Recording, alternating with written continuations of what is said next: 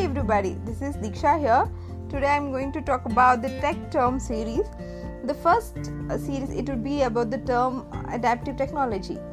Adaptive technology helps those who has a disability to gain access to tools that normal people have access to. It is related to assistive tech. If a product or a tool uses adaptive technology, it means it is ready to be used by people who can't see or even can't hear. In this modern times, this brings equality to your workforce to give chance to everyone to work their own way and to achieve their dreams. This is also called as AT and has its long history since 1900. And this AT, it is divided into three categories depending on its technological advancement. First is the low-tech, mid-tech and high-tech.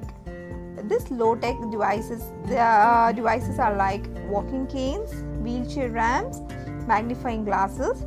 And second one, the mid-tech devices, they are like hearing aids, switches, tablets, and high-tech devices. They are none other than advanced wheelchairs.